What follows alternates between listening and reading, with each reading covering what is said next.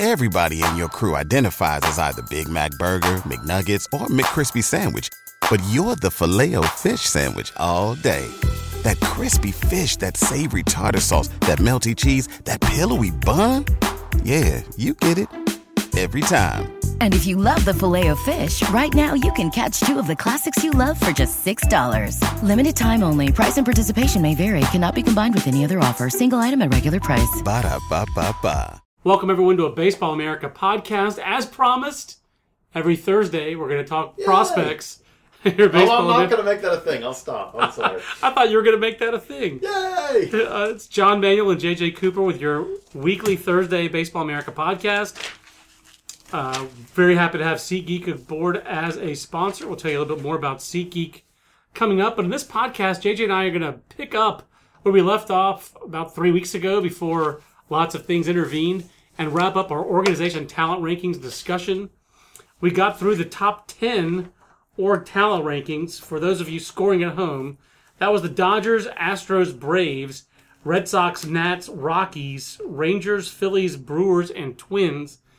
And JJ, just diving right back into it with the org talent rankings, you and I seem to agree that right around 13, that first group of 13, I wouldn't say there's a cliff, but there is a dividing line, and that 13 is maybe closer to 5 or 6 than 26 is close to 13. I mean, like, there's a pretty, or even 15 is close to 13. I was going to say, if you told me the Pittsburgh Pirates are 11th team, if you want to lay out the argument for the Pittsburgh Pirates to be 7 or 8 on this list, I will entertain that. Or the Rays at 13. If you want to have the Rays, and you say, you know, I really believe in the Rays' depth, I believe in Blake Snell's star power, I like them better than the Rangers.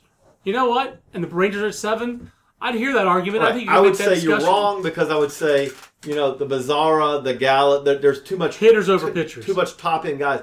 But that's the discussion. Yeah. At the same time, the Mets, yes, I like Steven Matz, but the Mets at 15, if you try to make the argument the Mets over the Reds who are 12, I'd be like, no. I don't see there really being a case for the Mets to be at 12 just ahead of the, you know, from 15. Right. No, I agree. Or the Rays. So let's talk about those 3 teams together, the Pirates, Reds, and Rays. And it's easier to group the Pirates and Reds together, JJ, because they're in the same division.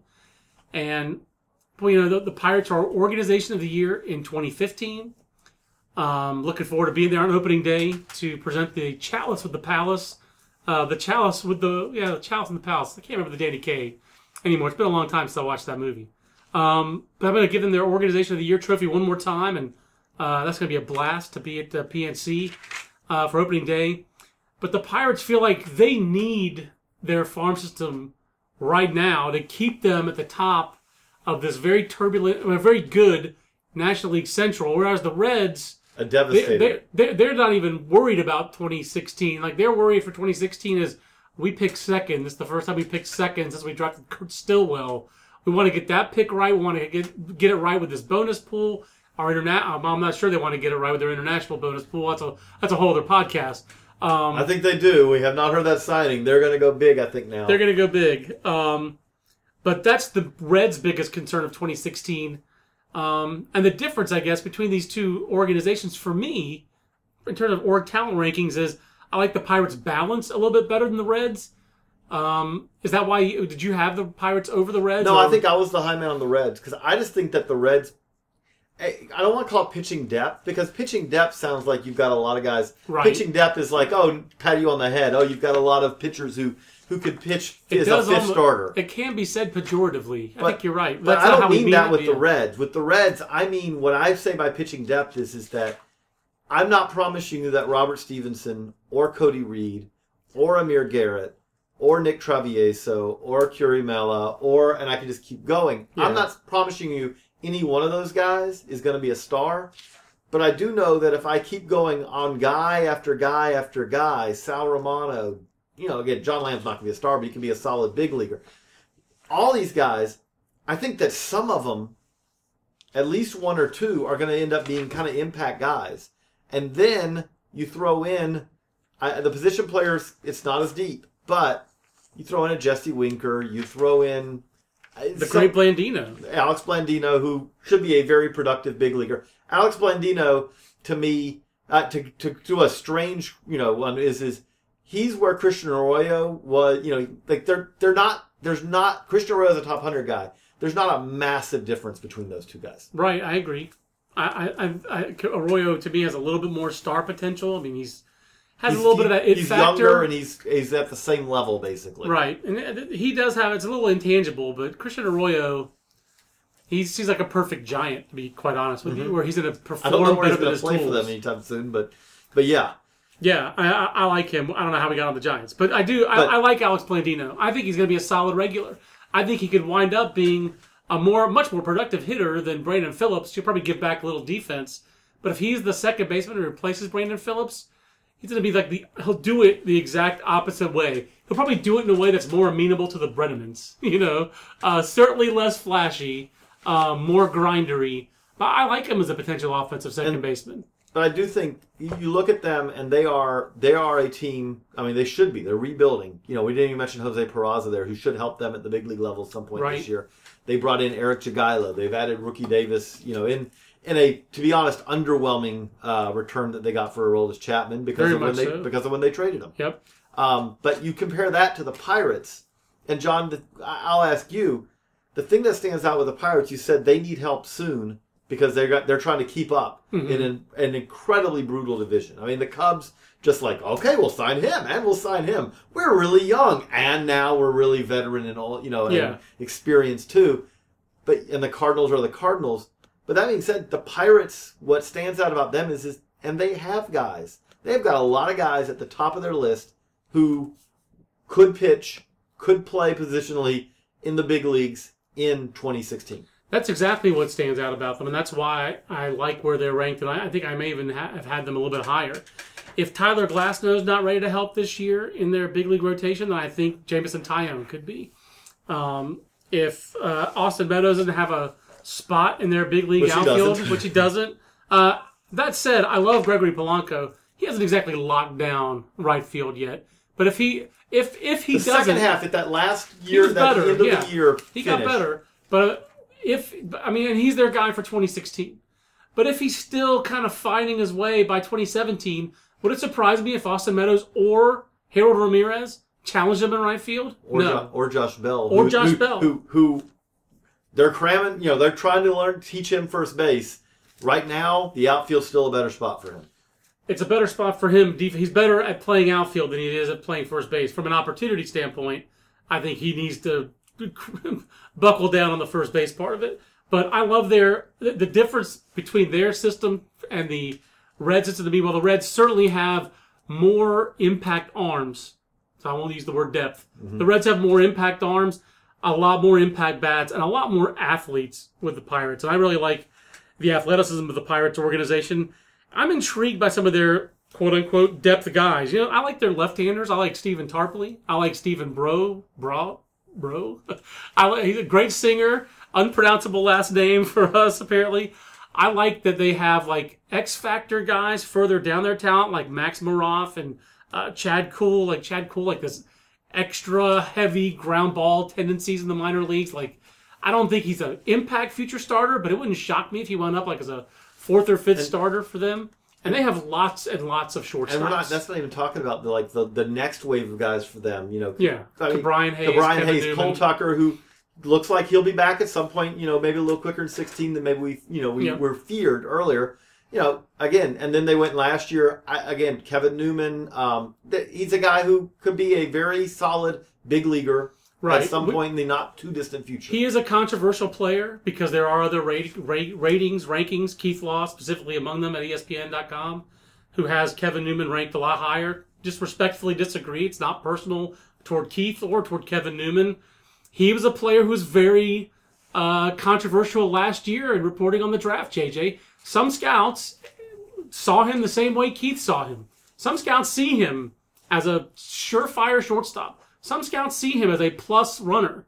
Other guys see him as an above-average runner. Some guys see him as a great future hitter, a guy who's going to be a 6, maybe even a 65 future hitter. Others see the fact that he got pitched to inside aggressively for 2 years in a row in the Pac-12. He had a sub-700 OPS.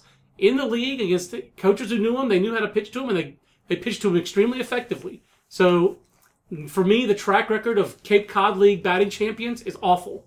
There are like two of them, Stephen Piscotty, and who was the other one? In this century, there are two of Cape Cod League batting champions who've been useful big leaguers. So, winning the Cape Cod League batting, in last year's batting champion, Andrew Calica, was a draft-eligible junior who was a 12th round pick at a high school. So not a guy who came out of nowhere, who wasn't signed as a free agent. He wasn't even drafted as a junior. He was available. Nobody took him. That doesn't happen to great Cape players. So the point is, winning the Cape Cod League batting championship, even 2 years in a row, is not proof that you're going to be a great big league hitter. So I like Kevin Newman. We both like him. He got a 50 medium grade in the book. Very few draft guys get medium grades, JJ. I think he's a very safe bet to be a big leaguer.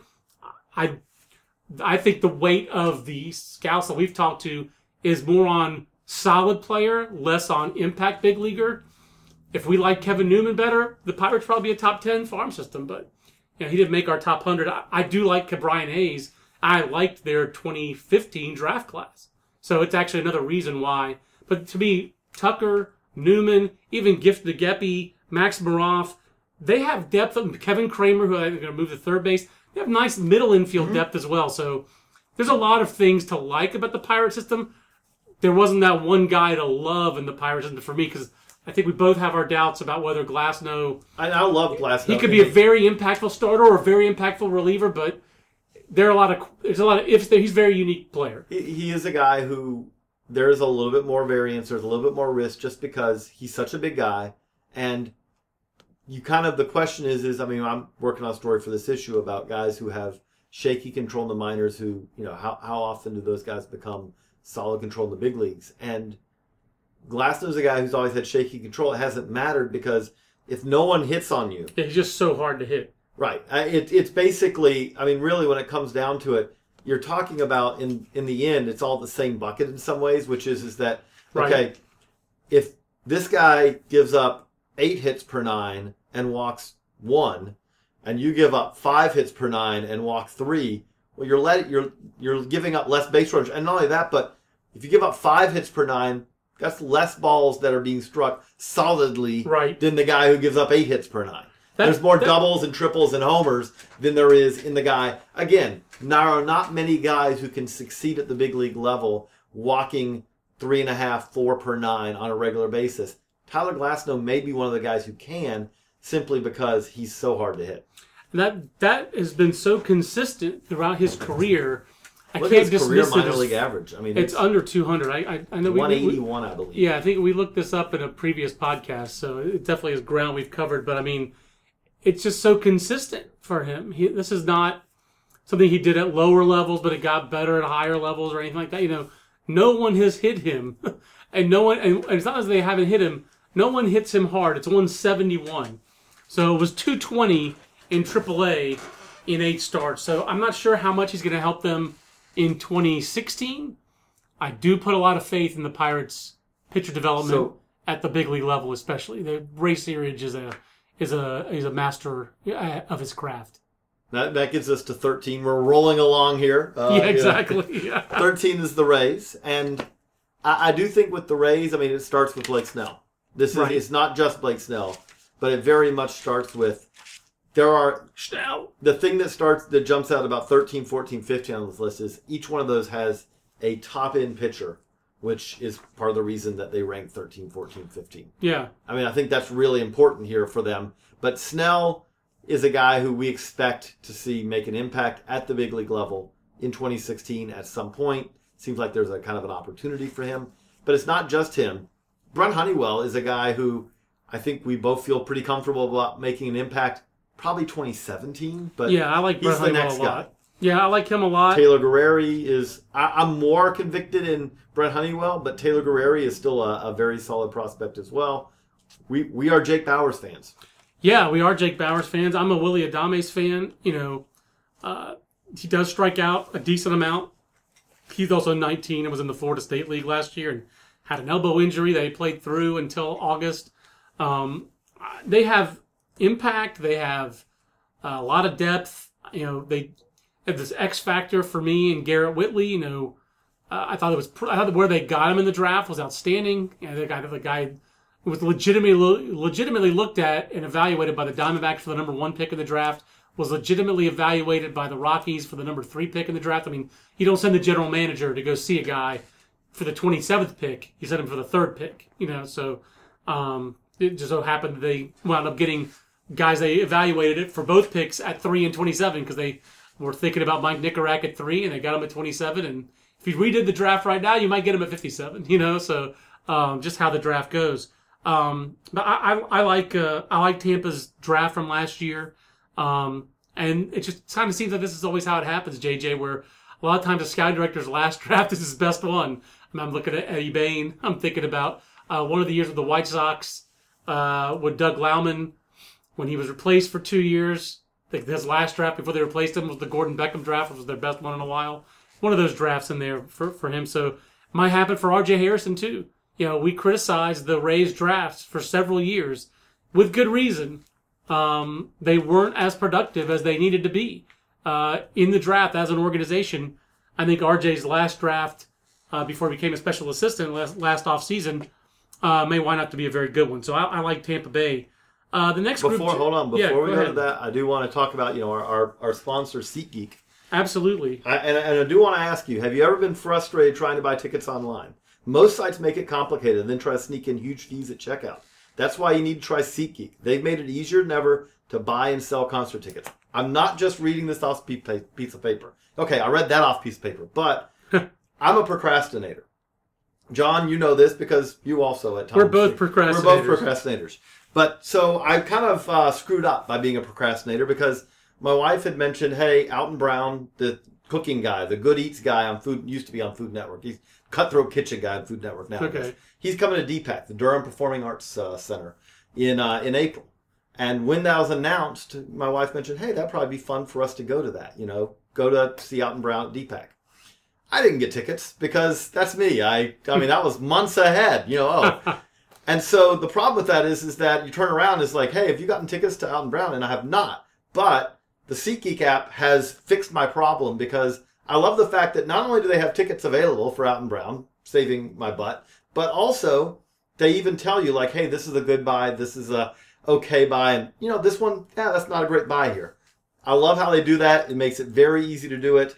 We do want to remind you with that if you do it with now listening to the Baseball America podcast, if you get the SeatGeek app, download it, and then enter in the promo code BA20. There's a settings tab. You add in a promo code. You'll get a $20 rebate on your first purchase. And trust me when I say, I'll be getting $20 back on my purchase of Alton Brown tickets. So they've taken all the hassle out of shopping for tickets. They put all the tickets available on other sites into one place so you can save time and never miss a deal. You can even set alerts for upcoming games or Alton Brown appearances. And SeatGeek will let you know if the ticket prices fall, which is also very useful. So if you're listening to this, go download the SeatGeek app. And remember to enter the promo code BA20 so you can get your $20 off your rebate on your first purchase. I know my brother did the other day and wound up sitting he was close enough at the Washington Wizards game that he went to in D.C. that my nephew, former BA intern for 2 weeks, and Floyd Mayweather were giving each other the stink eye. So that was his SeatGeek story. So if you have yours, send them in to us. podcast@baseballamerica.com is the email address. Tweet at us at JJCoop36 for JJ, at John Manuel BA for me. JJ, we have 3 large market teams. I know you don't think of the Cardinals as a large market team. They're a large revenue team. They're a large rev, yeah. They're a large market because their market stretches the whole Midwest, far beyond St. Louis. When I was working and living in Tennessee, Clarksville, Tennessee was kind of Cardinals country. I mean, that's a long way from St. Louis, although I did drive it for a game. Nice. But the Cardinals at 14, the Mets at 15, the Yankees at 16. JJ, the Cardinals, for me, could be a top 10 system again, but I think we need to wait for some returns on their 2015 draft class, which I liked. And their international guys. And their international guys. They are, to me, them and the Cubs, who are at 20, I did both top 30s. I know you helped me report the Cardinals, which I appreciate. Both those top 30s are similar to me in that they are both candidates to be big movers in our 2017 rankings, but to concentrate all their talent their high ceiling talent, for the most part, in both organizations, is at the short season levels. Now, obviously, there are exceptions. Alex Reyes, Gleyber Torres, there are exceptions. But I see the Cardinals as having, I think, maybe a little bit more impact talent than the Cubs do, and a little bit more than the Mets or the Yankees, with less close to the majors talent. I would throw in also where I think that there's a difference between, say, like the Cubs and the Cardinals is that you look at the Cardinals right now, and they've got guys who are, I mean, when we say they got good pitching depth, they've got guys who fit more of that pejorative term of it. Tim Cooney is not going to be an ace. I would say it's unlikely. But That's Tim fair Cooney, to say. You know, Tim Cooney, Jack Flaherty, Luke Weaver. These are guys who should be, Marco Gonzalez. These are all guys who should be productive in some manner. Right. That's a lot of guys who have a chance to be either solid relievers or number 4/5 starters. I know you might like Jack Flaherty a little bit more than that even maybe. I like Jack Flaherty. I'm high on Jack Flaherty. I believe in the athlete, I believe in the changeup, and I believe in the Cardinals' ability to bring it out of it. But you go past that, and then you get to the guys like Magneuris Sierra, who is high ceiling, high tool, heavy tools. It's everything, but you want to see him have success beyond the Appy League before you buy in. Especially, he was over his head, but it was a pretty bad Midwest League first start before he went and dominated. It's Junior Fernandez, who, I mean, you want to talk about fascinating arms, non-Anderson Espinosa division. Very much so. Very much so. It's guys like that, and then you mix in... Their international group is really an interesting group of players because, this was an organization that felt like they'd fallen behind. We both just read the Howard Megdal book, and it's a good book, interesting insight into how the Cardinals were an organization that really felt they'd fallen behind, and kind of how important Oscar Taveras was to them, and then Carlos Martinez.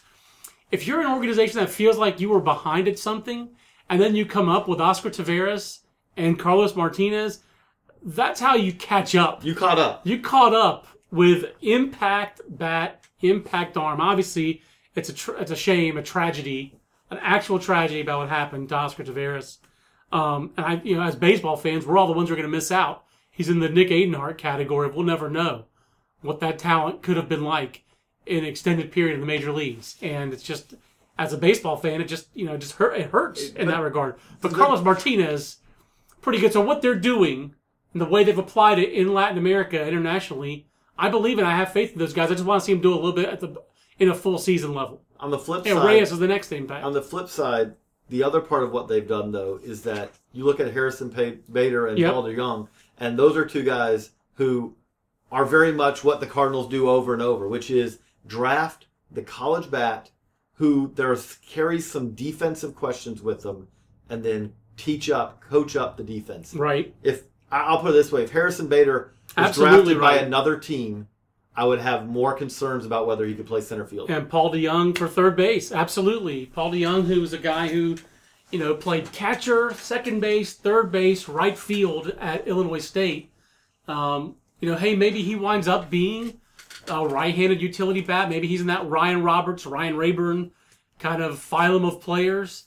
But I think he could hit his way to be a regular third baseman. Mm-hmm. And hey, who's the organization that's really good at taking these? He fits the Alan Craig, Matt Carpenter, that phylum of college position player who had some checkered injury history. He fits that to a T. So he was a guy where I remember talking with Derek Gold, JJ, talking with Derek when we did the list. I think if Derek had done our Cardinals top 10, he would have had Paul DeJong in the 10. He would have wanted to run him up. I think my original iteration had it too, and I was like, we can't do that. Not yet. It was a bridge too far for me. But let's talk about the Big Apple teams, Mets and Yankees. I was going to say the Mets, and now the Mets. You look coming with more hits than the Braves and the Yankees. Now, do remember, we actually do not have the Mets. It is to just clarify. Oh, it's Mets, Indians, Yankees. I'm sorry. Yes, because we did tweak after the Aroldis Chapman trade. You told me that twice before the show started, and I apparently ignored you. That's what I'm here for. But looking at the Mets, I mean, obviously, again, the Mets start with you have a high impact arm, Steven Matz, who's already made an impact. If Steven Matz didn't do anything else, he's already been a very successful second-round pick. And what a great success story for the Mets. 2009 top draft pick. They waited a while. Second round. Yeah, and he didn't play for 2 years. I believe he was he Rudy Terras's draft?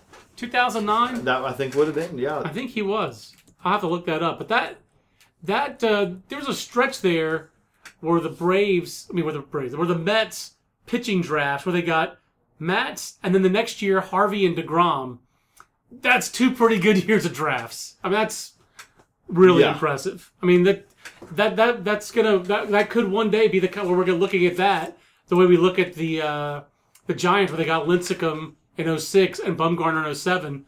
The Mets are close to that already, if not surpassing it, with DeGrom and Harvey. I mean, it's sick to bring. And then if you throw Matz into it and he develops into a legitimate mid-rotation arm, that's pretty sick. No, it is. And the other, you have to say, the other part of depth for the Mets is shortstops. Yeah. Which is good because if you said, okay, what are some of the problems that the Mets have had? It's been middle infielders who can catch the ball and range right. further than a step to either side. Do we think Ahmed Rosario has star potential, JJ, or do you think he has good potential, like good everyday regular? Or do you think he has a chance to be a star? It really depends on what you're defining as a star. I'm saying like a guy who makes some all-star teams from time to time. You know, like to me, he's like... Alcides Escobar made the all-star team last year, didn't he? Yeah. Yeah, so then by that definition, yes. Do I think he could be better than Alcides Escobar? I think there's a chance, yeah. Yeah, 2009 was a Rudy Terrazas draft. And let's give Rudy T some props. So was 2010. So for a guy who I believe is in their pro scouting department right now, I mean, that's... Again, we talked about earlier, sometimes your last draft is your best draft. Rudy T. Jacob DeGrom in the 9th round and Matt Harvey in the first.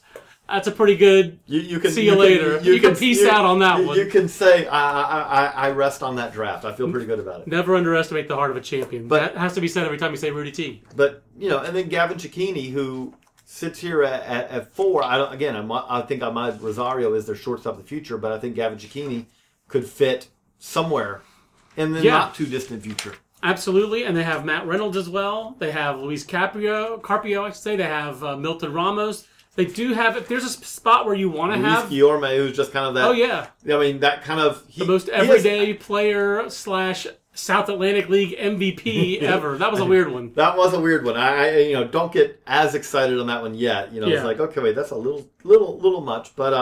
But no, Andres Jimenez as well, who they gave $1.2 million to. But the key thing about a lot of these guys, though, is that the reason why they rank here is that you get past Matz, and all these guys, there are some questions. There are more questions than the guys that we were talking about, the teams that are higher up on this list.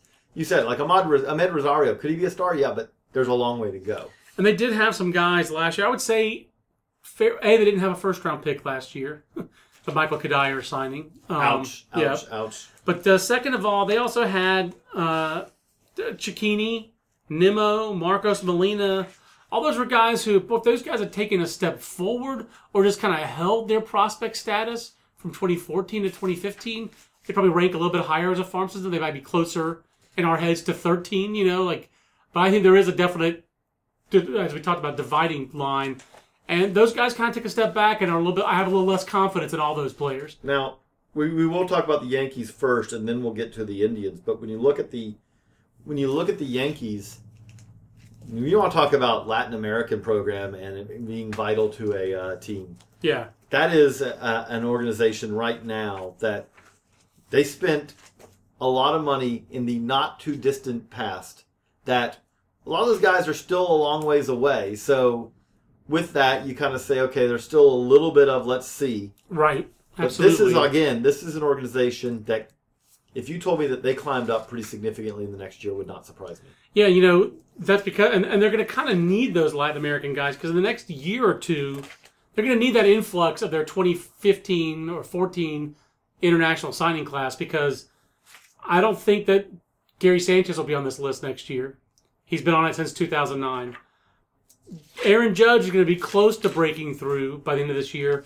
I feel like James Caprillion is another guy who's close to breaking through. Yeah. And, I mean, we did have the Yankees ranked higher when they still had Rookie Davis and Eric Jagielo. And who else did they trade the Reds?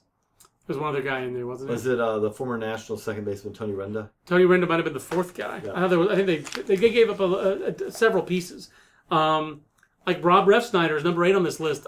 He probably will not. Again, he's in that same Ryan Rayburn. But yeah. He's in that phylum of Ryan Rayburn, the right-handed hitting utility guy.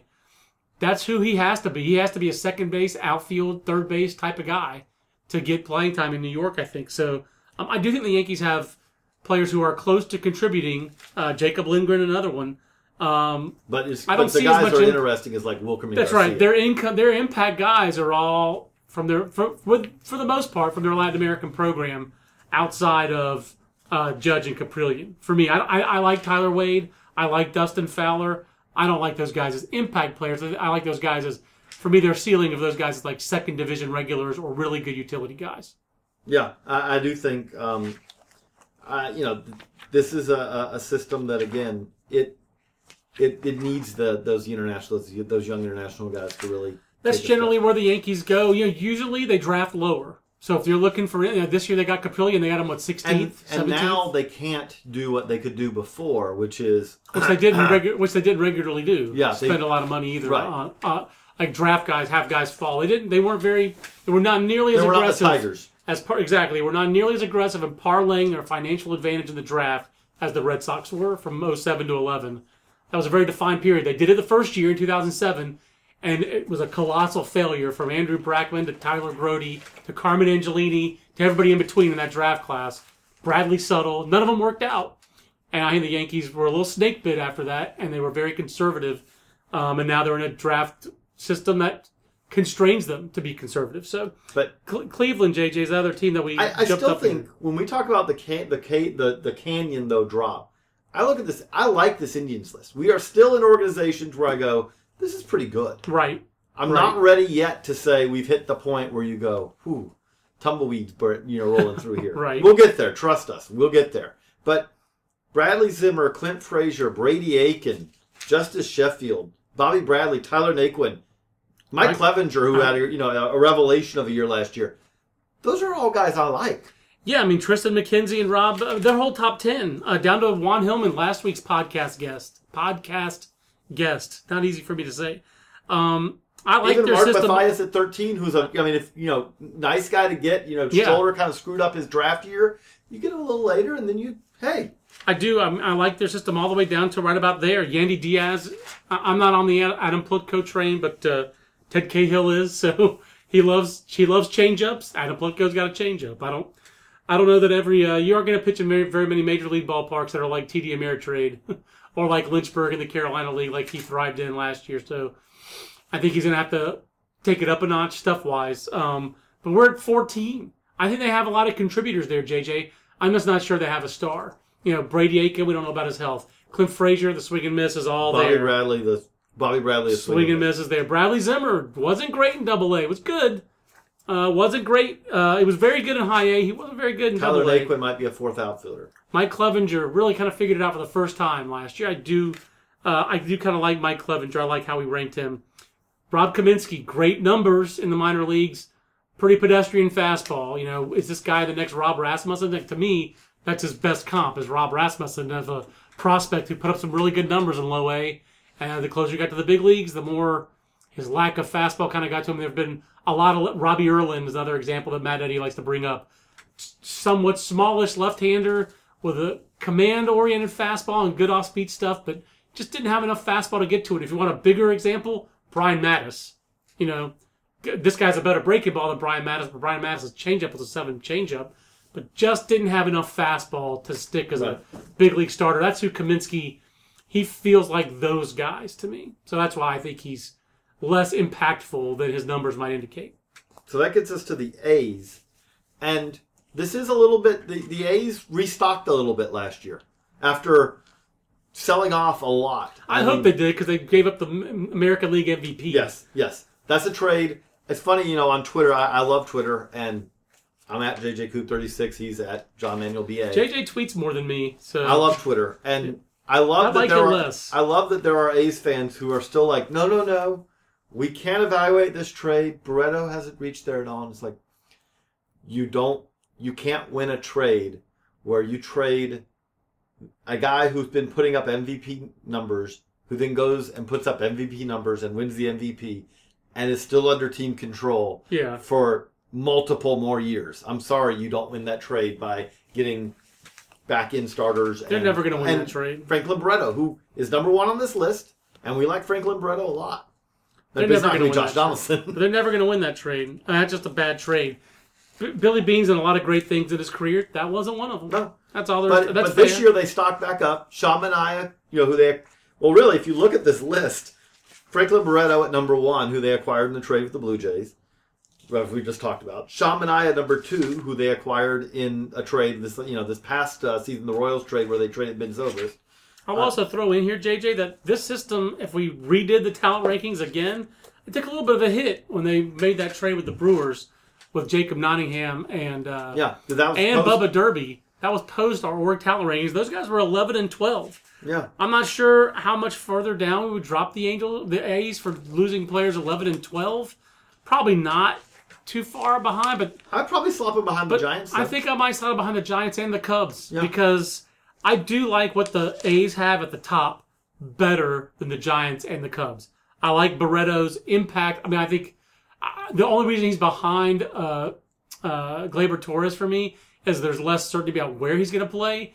He played shortstop in 2015. He played outfield in winter ball. We put him at second base on the depth chart, and you put him at third base. He could play somewhere, but it was probably not going to be shortstop. Right. So where he finishes playing is in question. But the batter's box, we have a long track record with Franklin Barreto dating back to his amateur days in Venezuela that this guy's going to hit. And I like the impact of Sean Manaea, and Matt Chapman very quietly had a sneaky good year last year. I know he struck out a lot, but his whole question coming out of Fullerton was, is he going to hit for power? He hit for a ton of power last year. Right. We want to see a little bit. Some of that came in parts. Yeah. That you say, okay, let's see you do it again. But that being said, there was never any question. No, there's never been a question about the arm. I mean, ever. Right. And there's never really been a question because of that about the defense. Absolutely. So, his floor is like a better version of Matt Dominguez for me. And I think that's a floor for him. His floor for me is a right-handed power reliever. I mean, that's, that's right. And there were scouts who were they wanted him to do that. He was at the 99 that summer with college national team. I think he threw one inning and he hit 99. I hope that wasn't when they had the one inning that Alex Bregman caught that summer. I hope they didn't put those two things together, but that would have been awesome. My head would have exploded to have seen that. But they have power in this organization. They have some pretty interesting high floor guys. But there are a lot of guys who really, when you ask it, a lot of swing and miss. But also when you say power, a lot of these guys who have power, they have a lot of first basemen. Yes, they do have that too. I think that their pitching depth is suspect. Manaea, then Casey Meisner. I'm not huge on the Dylan Overton train. I'm not big on Dylan Covey. I kind of like Dakota Chalmers. If it was for my list, I would have ranked them higher in our handbook than Jim Schoner did. But I do think I like Oakland's bats. That's why they rank where they rank. I like the Giants' bats, JJ. The Giants are, when we talk about a depth system, the Giants have, I would put it this way, I think that they have, I always hesitate now to say this with the Giants because then Matt Duffy's going to go out and hit better than Matt You are haunted by the ghost of Matt Duffy. There's a giant cat sitting over my head looking at me and go, you screwed up. And nobody knew. Nobody could know about Matt Duffy. But they not do even this, the Giants thought that would be. But the thing is they do this year. I mean, it's not just Matt Duffy. It's Matt Duffy after Joe Panic, after Brandon. Right, but Joe Panic was a first round. Right, I know. But what I'm saying though is that they are a team. I'm not beating myself up anymore. They're good at getting a lot out of their guys. They get a lot out of guys. And when you look at this team right now, you look at this farm system. We already talked about Christian Arroyo, crazy enough. If you weren't here, if you jumped to this part, Giants fans, jump back. When we were talking about the Reds at like 2 minutes in, we talked Christian Arroyo. But once you get past that, and I don't know what to make of Tyler Beede, who's been about 3 different pitchers already in his very young career. He's vexing. He kind of breaks our grade system. He should have been like a 75 double extreme because I have no idea what he could be. Because at his best, he's been a really hard throwing starter at Vanderbilt who was very good at times. He was the SEC Pitcher of the Year as a sophomore. At his best, he has been a ground ball machine, sinker baller with the Giants in high A. Yep. And in between, he's been pedestrian at times. At his best, he's shown a 60 breaking ball like as a sophomore. At his worst, he's shown a 30 breaking ball. But I mean, which Tyler Beede, if you looked at our top 100 and you said which guys should have been on there and weren't, in terms of background, the guys who should have been on there were all the 2-time first-round picks who weren't on there. And 2 of them were Giants. One of them's now a Philly and Mark Appel. But Tyler Beede and Phil Bickford, these are 2-time first-round picks.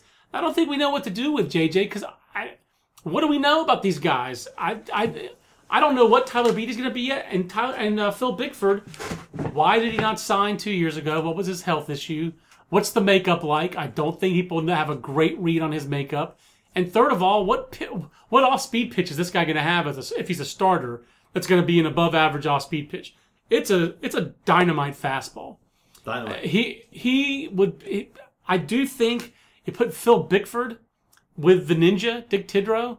If Dick Tidrow has anything left on his fastball, he's going to get the most out of this guy's fastball. So that's an intriguing combination. I thought that was a great pick. But you get past that. I mean, and again, you're not going to rank very high on a list because you have incredible bullpen, close to the big league bullpen arms. Right. But that's what the Giants have. The Giants have a whole lot of guys. Sam Coonrod, who could be a starter, but he probably, most likely ends up being a power reliever. Coonrod. Ray Black, is definitely a guy he's definitely a reliever. He doesn't do anything else. But if you're gonna have a reliever, have one who throws 104. Yeah. If you're gonna rank a prospect reliever, have it be a guy who can be impact Ian like Gardeck that. is another. Stephen Okert, Derek Law, Jake Smith. They've got a lot of these guys. I mean, they really do. Again, that makes for depth. It makes for guys who could help them at the big league level and be very useful players. It doesn't make for a top 15 farm system, and so that's where they rank where they are. That's right. That's how I feel about those guys. And then the Cubs are the other kind of controversial, I guess, ranking for us, JJ. I'll be honest with you, I thought they would have been higher. We had a lot of fans who were, I thought they'd be higher than 20. I thought they'd be higher than 20 when it was all said and done in that meeting. But that said, they're like the opposite of the Reds. I just don't have faith in their pitching prospects, and I don't have a ton of faith in their pitching development, honestly. So like Dwayne Underwood, Oscar De La Cruz, Dylan Cease. I really like Dylan Cease. I really like his arm. I like Dwayne Underwood okay. I do not see him as an impact guy, whether he throws 95, 96 or not. It's not a swing and miss fastball. It's not a swing and miss fastball, period. I kind of see Dylan Cease in my own head as a future reliever. Oscar De La Cruz is probably the pitcher that I'm most excited about in their system. I think the big difference of opinion between us and the rest of the prospect ranking community about the Cubs would be the impact potential of Billy McKinney and Albert Almora. Basically, they're hitters. I don't think we're as high on their hitters as everybody else. Is that fair? The way I put it this way, and I've kind of been a low man on Albert Almora. I've nothing against him personally. I've enjoyed talking to him. He's a leader. He's great makeup, all that from everything you talk to guys. But what is he? But when you say what is he going to be, again, that doesn't mean he may not be a very useful player for them. Yeah. But if he's useful for them, it's because, and it's not going to be anytime soon because they're stacked up in outfielders right now, about 4 deep, I feel like. Yeah, they are. Hey, Shane Victorino, you can hopefully be our 5th outfielder. But it is something where you say, okay, well, what's he going to be? And your best hope is he's a high average guy who the high average doesn't help you as much because he doesn't walk. Right. And without a whole lot of power. He never walks. As a pro, he never walks. Without a lot of power. Hasn't found it yet. Career minor league slugging percentage is .416. I mean, it's okay, not impact. And who is a exceptional defender for his lack of speed. He's very, he is a way better defender at center. A solid, very solid, you could throw above average defender on him, but he doesn't run particularly well. Correct. There's not going to be that kind of impact in the game necessarily either. When he was drafted, to be the 6th overall pick like he was that year, you were banking on a very high hit tool grade and a guy who would move quickly. Well, he's had injuries, so he hasn't moved quickly. One other thing that, I've talked about this in the podcast before, he hits into a lot of double plays. Mm-hmm. One is because he's not that fast, and 2 is because he does hit the ball hard, but he hits the ball on the ground a lot. Just doesn't have a lot of loft in his swing. I don't think he's ever going to hit a lot of home runs, JJ, so I like him. I've made the Aaron Rowan comp on him as far as like a best case scenario. What kind of player can he be? But even that comp, I don't think he's going to hit 30 home runs in a year like Aaron Rowan did one time. I think he's a grinder, leader, winning kind of player, and he really does long-term fit the Cubs very well. In a couple of years, if he gets the big leagues, Dexter Fowler's contract has run out. Maybe the National League has the DH, so Schwarber goes a DH. I could see Almora in center, Soler in left, Hayward in right. I could see that happening. But I don't see him as a star. And in that Cubs firmament, And in any team, I see him as a 6-hole hitter at best. And I still see him as an impact guy. And I see the same thing for Billy McKinney. 6-hole hitter at best. And I just don't see it. He's got the hit tool. The other tools, a little fringy. I just don't see impact with Billy guys, McKinney. Before we move on from the Cubs, the guys who I think are the guys to keep a watch on is Brian Hudson, DJ Wilson. Yep, absolutely. Two guys from last year's draft who could rank significantly higher than that this next year. The other guy I'll throw in there, if I had to do this top 10 over again, I'd flip Jamer Candelario and Mark Zagunis. I think Mark Zagunis is a little sneaky. Can play center field at a pinch. Pretty good athlete, good hitter, draws a lot of walks. I think, again, the athleticism is pretty good for him. I think I dinged him a little too much for moving off catcher to an outfield spot. I think he might hit enough to be a regular in the outfield. I kind of like him. Now, we move on to, and I pause to say this because I'm still processing. Oh, your World Series champions, Kansas City Royals. Shouldn't be that hard. I'm still. I've been writing Royals top 30s from when that seemed the impossible dream for Royals. Right. So, right. And I think the way we put it with this is that this is a system that is the thinnest it's been in a long, long time, and that's understandable. The way I put it at least twice on either podcast or radio shows or whatever is they took a hit because they traded for Johnny Cueto and Ben Zobrist last year. That really thinned out some of their better prospects. Cody Reed would look great in the system. Shaman I would look great in the system. But you know what? They'll take that trade absolutely every time. And if that means that they win 60 games, which I don't think it will, but if that means they win 60 games in 2019, I think that the Royals fans, as they wear and keep showing that on the DVR, all those World Series games, they'll say, yep, okay.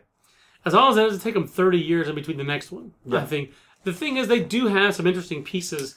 And if Kyle Zimmer were just healthy, I think we'd think of this system a lot differently. And I'm the one who, I am maybe overly optimistic, but I still think it is not impossible that in 2016 or 2017, one of those years, he's going to have a season where you go, hey, that's the Kyle Zimmer that we've been waiting for. The thing is, they have impact talent.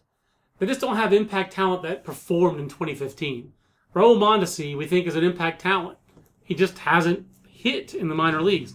Kyle Zimmer has an impact arm, just can't stay healthy. Bubba Starling, impact athlete. Might wind up a Drew Stubbs kind of guy. Who knows? I kind of like that as a potential. He might wind up Jeff Francoeur, which is the negative, which would be the worst case scenario in some ways. Miguel Almonte, last year's 2 high school draft picks, Watson and Ash Russell. There's impact in this system. Martin Gasparini is a very high. I mean, he's very a guy, high twitch athlete. Absolutely. Hey, Foster Griffin. I like Ryan O'Hearn. It's kind of like a sleeper. He's got power. Got power. I mean, so there's impact there. It's just not impact that's done at high levels. That's what gets you into the top 10. Okay, then you get to the Diamondbacks, who they were 6 last year, and they had the number 1 pick. JJ, they should be higher. They don't have those number 1 picks. Those number 1 picks are not. They look around in spring training. They're looking around going, "Where's Dansby? I don't see Dansby. Where's Tukey? I don't see Tukey." And they're on the other side of the country. They're in Florida. They have evacuated their minor league talent by choice to help the major league team. Again, this is the way this sums it up. Here are your top picks of the decade. Yep, you beat me to it. 2010, Barrett Lau. Never, that's why he never even signed. Ow, my liver. 2011, Trevor Bauer. He was there for He was a minute and a half. 2012, striker Trahan, who has frankly, is a bust. Yeah. Period. Just a bust. 2013, Braden Shipley. Okay. Now you're number one prospect, but coming off a pretty below par year in Double-A, where just scouts were very nonplussed by him. Ticked up a little bit at the end, but yeah.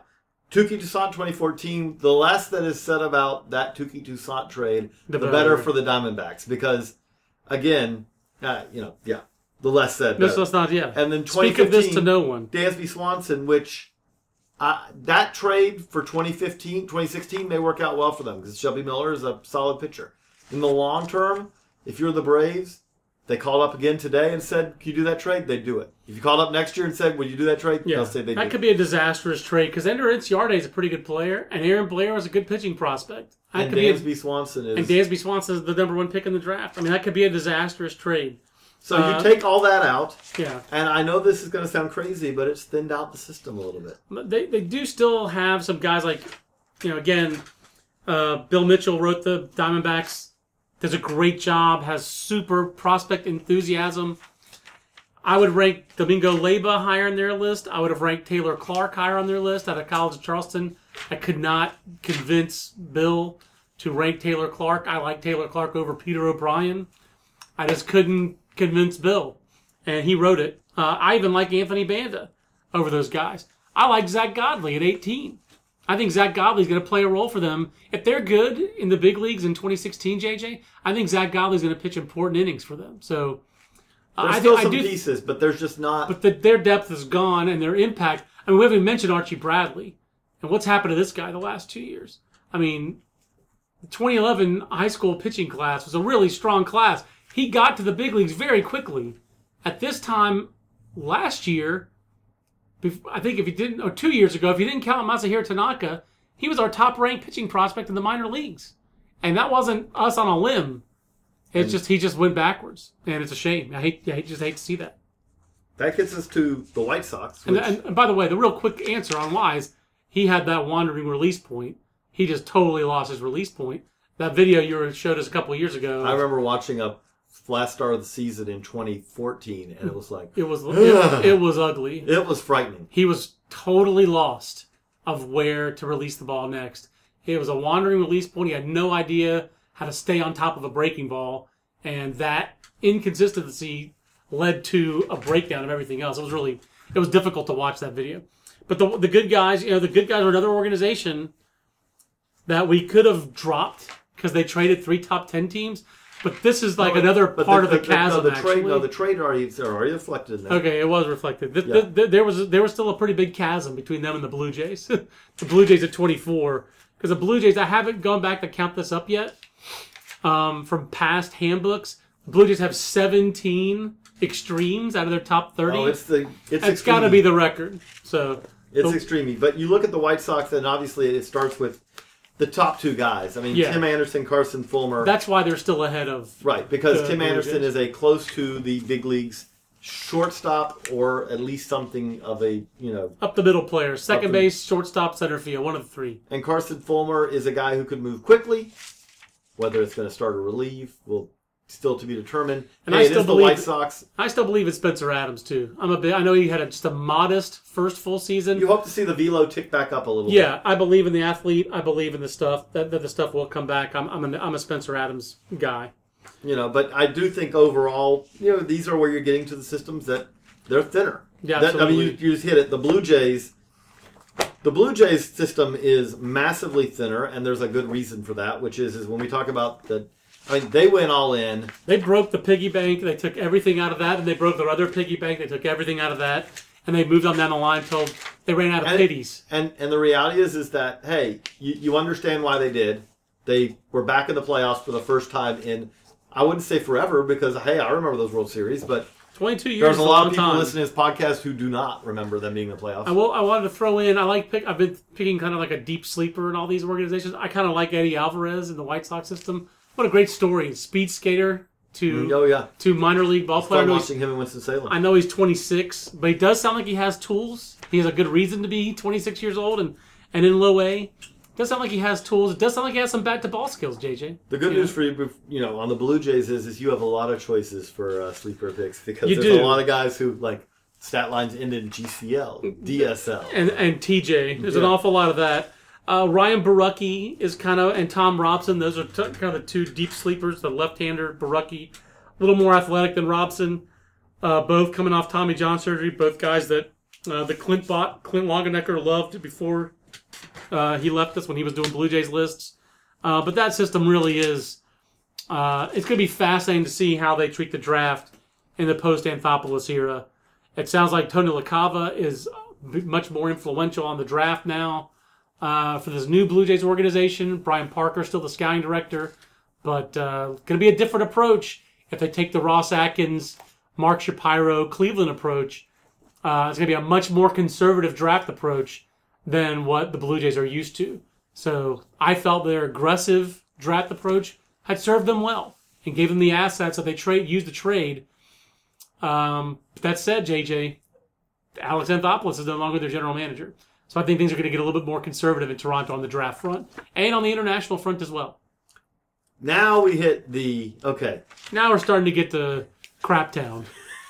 So, Padres, 25. The Padres list is helped massively by the Craig Kimbrell trade. I mean, we were really struggling for who their number one prospect was going to be.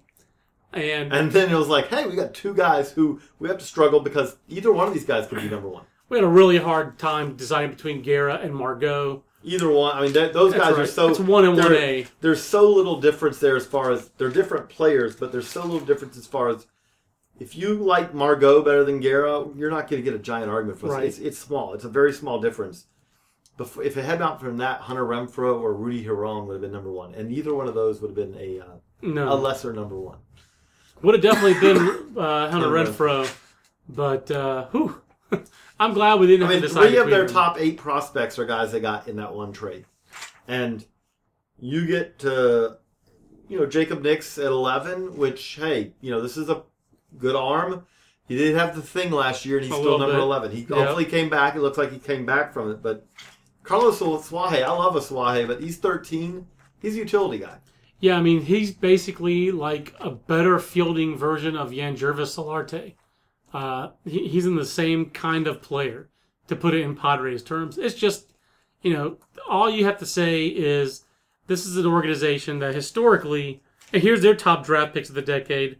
Trey Turner traded prematurely.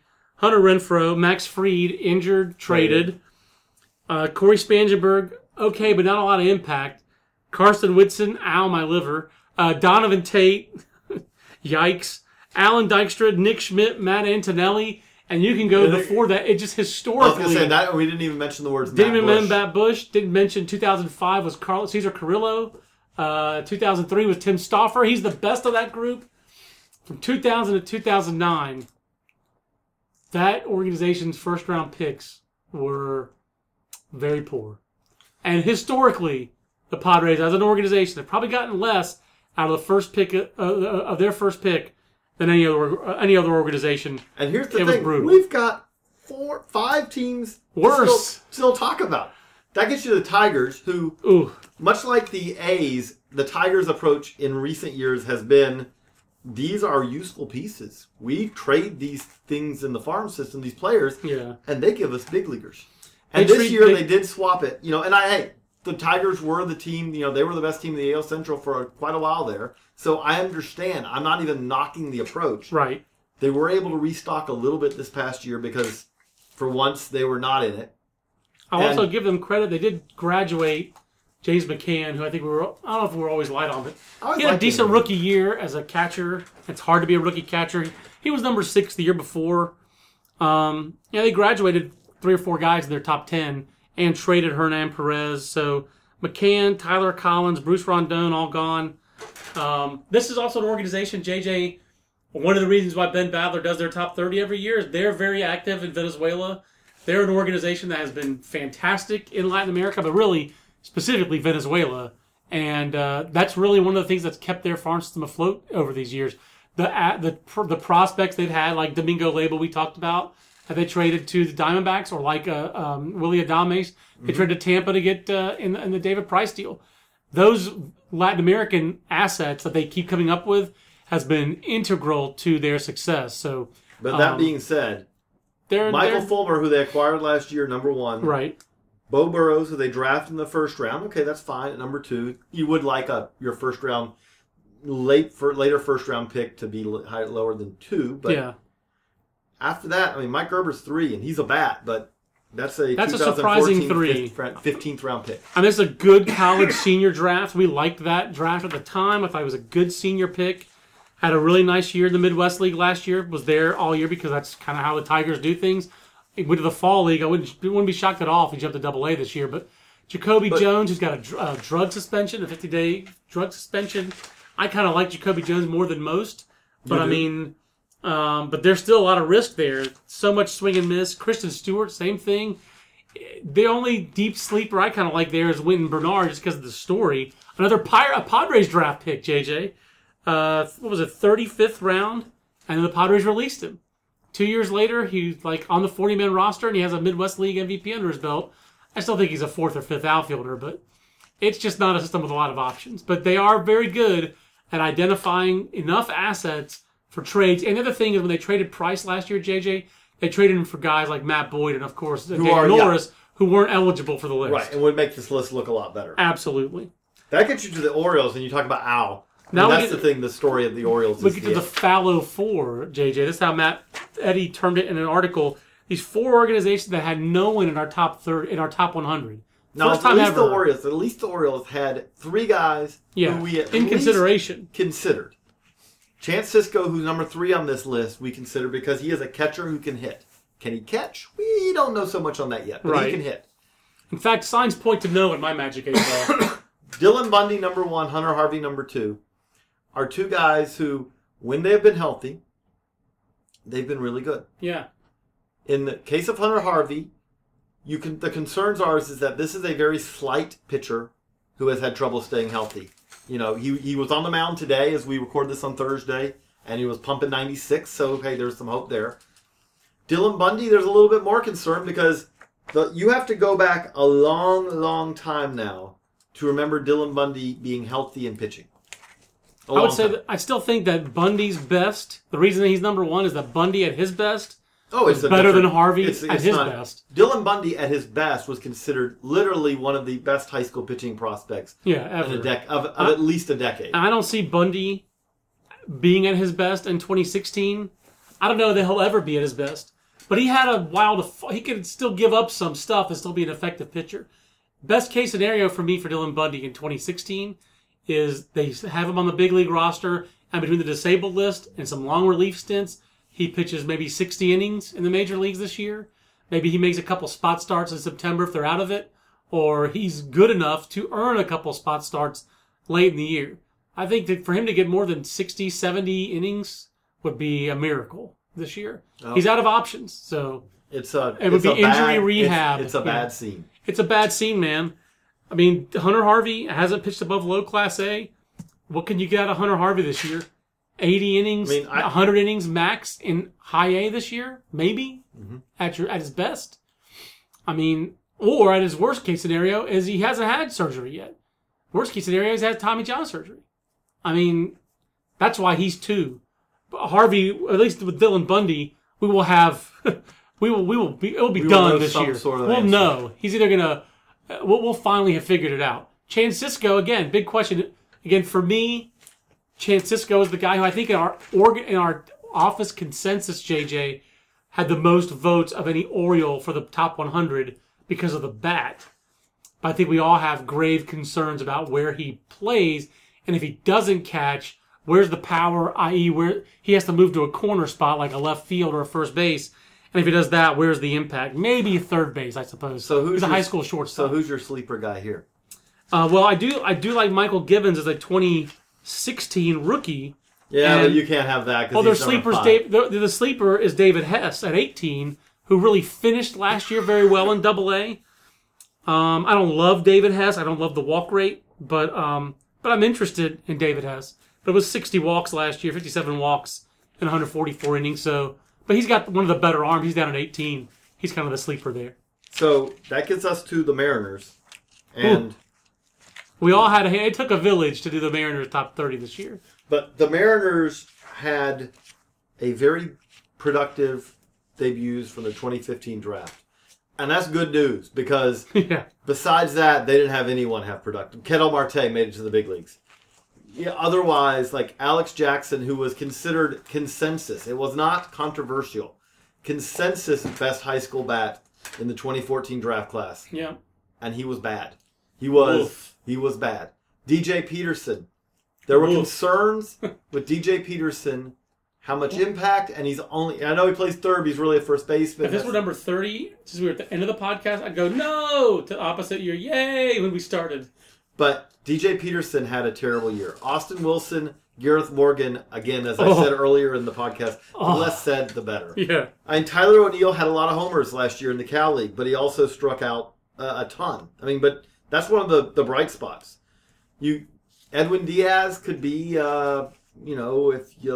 he could be a 3-4, you hope? Yeah, you hope it could be a fourth Drew starter. Jackson, that's the story. That's the hope. Is Drew Jackson, who was a fifth-round pick. That was a very nice pick by them. He got contacts last year. He started actually being able to see the ball, and it's amazing how being able to see the ball does make a big difference in your ability to hit. Trying to keep things simple, and you want to just see it and hit it. Part one is see it. Yes. Yes. But this is a system, JJ, that it's Jabari amazing. Blash was number 11 on this list. They lost in the Rule 5. It's amazing how little progress anyone in their system made last year other than Kettle Marte. I mean, like, who else had a good year? Tyler O'Neill, I guess, had a good year. But, I mean, it's remarkable how most guys either were hurt or went backwards. Beep, beep, beep. I mean, like, it really does seem like their pick-to-click sleeper is probably... I like Kyle Wilcox, the kid out of Bryant. But that's another... It's almost cheating to take a draft guy for them, you know? There's just not a lot of sleepers there. And you see what Jerry DePoto's done after he got there is he's trading off every... you want this guy? Fine. Yes. Fine. I'm not giving up much. We've still got 2 more. Yes, the Mariners are a typical profile of a number 30 farm system, and yet they are not number 30. And it wasn't not by a long shot. No, they were not in consideration. They weren't. The Marlins were at least in slight, and I had to say slight consideration. Why do the Marlins not 30? Well, Josh Naylor, who's number 2 on this list by himself, would probably keep them out of 30 because you would rather have Josh Naylor than anyone in the Angels system. Tyler Kolek, okay, if you're charitable, let's just call last year a mulligan. Yes. Adjusting to pro ball, and it was a rough adjustment. Got to see him a lot, thankfully, because they're in Greensboro. They're right down the street from us. If you are being negative, I'm kind of an optimistic guy. You are an optimist. You like players. If you're focusing on the negative, at the worst, there were appearances where Tyler Kolek would go out there. Tyler Kolek, Mr. 100 miles an hour in high school. One year later, having trouble adjusting to the every 5th day schedule, and if you were behind the home plate, you put your radar gun, it's like, wait, did I just get 89 there? Exactly. And you're going, was that a changeup? And then you realize, no, that was his fastball. Now again, thankfully, he did not sit 89 last year. I don't want anyone to think that hearing this. But he sat a lot of times low 90s, and every now and then you'd see that 96, 97. Every now and then, in fewer of those, if they gave him extra rest, you saw the same velo. So it was in there. But it wasn't like he was hurt. But he also did not show a breaking ball that looks promising right now. Right, and no feel for a changeup yet. And other than that, though, it was great. He competed. I mean, he really did took the ball 25 times. He competed. I mean, he got beat up a little bit, and he didn't go into a shell. He just kept going. But that's the number 1 prospect we're talking about. And then the reality of it is that you get past those top 2. And yikes!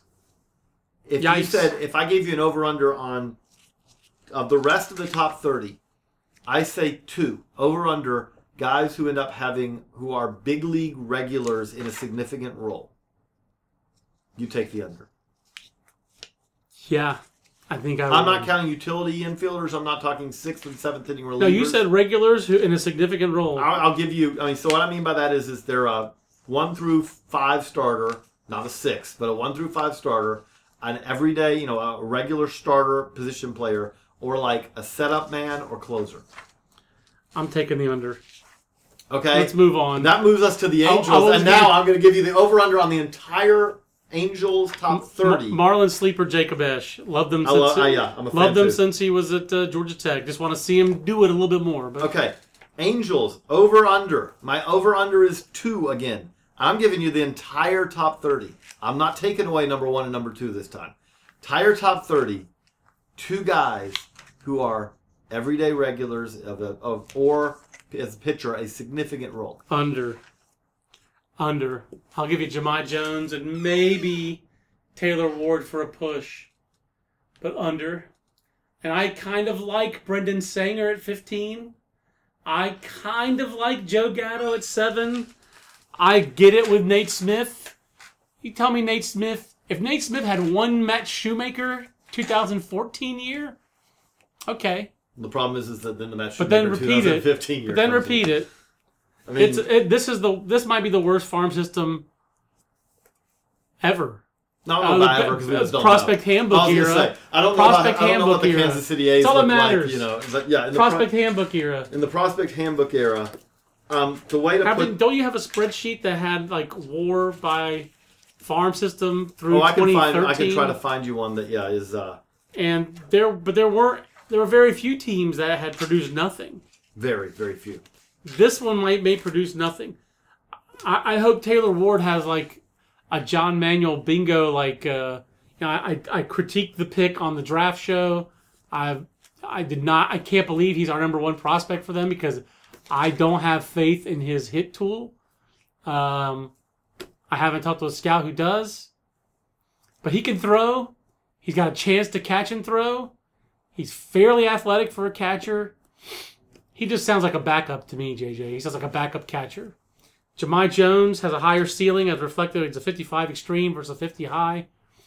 Jahmai Jones is your one guy in the whole organization. But that's the 2015 with a 55. second round pick. Yeah. That should not be your highest ceiling guy. It's literally, I mean, to put it this way, I just feel bad. He's the only guy we have on this Angels list that we grade as being above a 50, which a 50, and again, most of the 50s, there's no one who's on a 50 on this list who's not a high risk. Right, that's the other part of it, yes. The 50 highs, the way we always put it with it, if you have your prospect handbook, 50 highs are the common currency of farm systems. Yes. Every team has 50 highs. I will give I'll give them credit. I don't know how much Jeffrey Marte will help their big league team, but think about the fact that they have Caleb Cowart, they have Kyle Kubica, who they traded Ricardo Sanchez for, who would be their number one prospect. Mm-hmm. You know, that has to be one that people in their organization just have pain over. It's not like they haven't found some prospects because they found some guys. When we say how did they get here, well, how did they get here is that they've made trades. They are in a very much a... I mean, Sean Newcomb would be an excellent number one. Hey, Chris Ellis isn't awesome, but he'd be fine as your number two. They have drafted okay. Rick Wilson hasn't done a bad job as their scouting director. But he's been handcuffed. They have not always had a first-round pick. Not always had big bonus pools. Newcomb was a good get. 2012, they didn't have a pick to the third round. Yeah. You're going to have trouble getting much out of a... As you said, you're right up on it. It's like basically it was Michael Roth and Mike Morin. That's your... And hey, Mike Morin to the big leagues and an active... I mean, Michael Roth too, but Michael Morin is a solid 6th, 7th inning guy. 2013, they didn't pick until late in the second round. But that draft... I mean, I know they got Nate Smith, and maybe he'll get to the big leagues, but Hunter Green, yoicks in a way. Hunter Green, who has in 2013 second rounder, who has 17 pro innings. That's not a good combo. No. But again, I mean, this is a... When you don't have a lot of picks, you don't have extra picks, and you don't have big bonus pools, and your draft often comes down to like those guys at the top, and when beyond that, the thing about it is, and I don't even fault them for this, but do remember 2 years ago, the Angels had a terrible bullpen, and so what they did is really the equivalent of it is that you are trying to figure out a way to keep your house, right? And so you basically rip up everything that you can sell.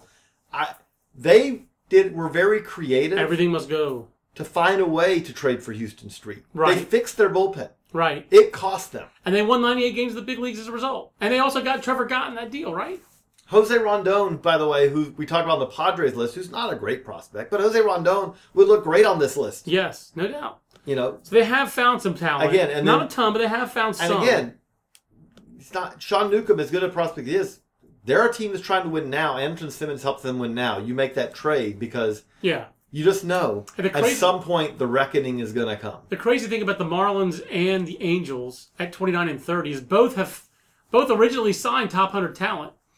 They just gave it away. And at least the Angels got Anderson Simmons for Sean Newcomb. The Marlins just threw Francis Martes into this already bad trade with the Astros, and woof. Let me ask you this. That would be a good way to end it. Like the Jared Kozart trade. If you said, I can take any, I think you could take any one piece out of that. You could take, if it had been Colin Moran and a compensatory pick for Jared Kozart, you'd have said, okay, I can maybe. But then you throw Francis Martes, and by the way, we're not even talking about Kiki Hernandez either. Right, I know. Who the Marlins just kind of like. I remember the last year but that was like they just didn't. They didn't want him. Off. They didn't want him in their top 30. Don't forget that one. He was a guy who I was trying to figure out where to rank in the top 30, and our Marlins guys were like, "Nah, we don't have to rank him." But that's the way to. Yeah, Moran Marisnik, supplemental first round pick for Cozart, Kike Hernandez, and Austin Waits. Austin Waits already released. Kike Hernandez sent the boot. All they have left for that is Jared Cozart. That's going to hurt. By the way, do remember the compensatory pick also insured. That's why the Astros have Daz Cameron and to go with Kyle Tucker. So that's how you end up at 29, and that's how the Angels end up at 30. And that's a good way to end the podcast, to wrap up this podcast. I want to thank SeatGeek for sponsoring the podcast. I want to thank JJ Cooper for his time. JJ Coop 36 on Twitter. I'm at John Manuel BA. We'll see you on the next Baseball America podcast. So long, everybody. After the end of a good fight, you deserve an ice-cold reward. Modelo is the mark of a fighter. You've earned this rich golden lager with a crisp, refreshing taste. Because you know, the bigger the fight, the better the reward. You put in the hours, the energy, the tough labor. You are a fighter, and Modelo is your reward. Modelo, the mark of a fighter. Drink responsibly. Beer imported by Crown Imports, Chicago, Illinois. Everybody in your crew identifies as either Big Mac Burger, McNuggets, or McCrispy Sandwich. But you're the Filet-O-Fish Sandwich all day. That crispy fish, that savory tartar sauce, that melty cheese, that pillowy bun. Yeah, you get it. Every time. And if you love the Filet-O-Fish, right now you can catch 2 of the classics you love for just $6. Limited time only. Price and participation may vary. Cannot be combined with any other offer. Single item at regular price. Ba-da-ba-ba-ba.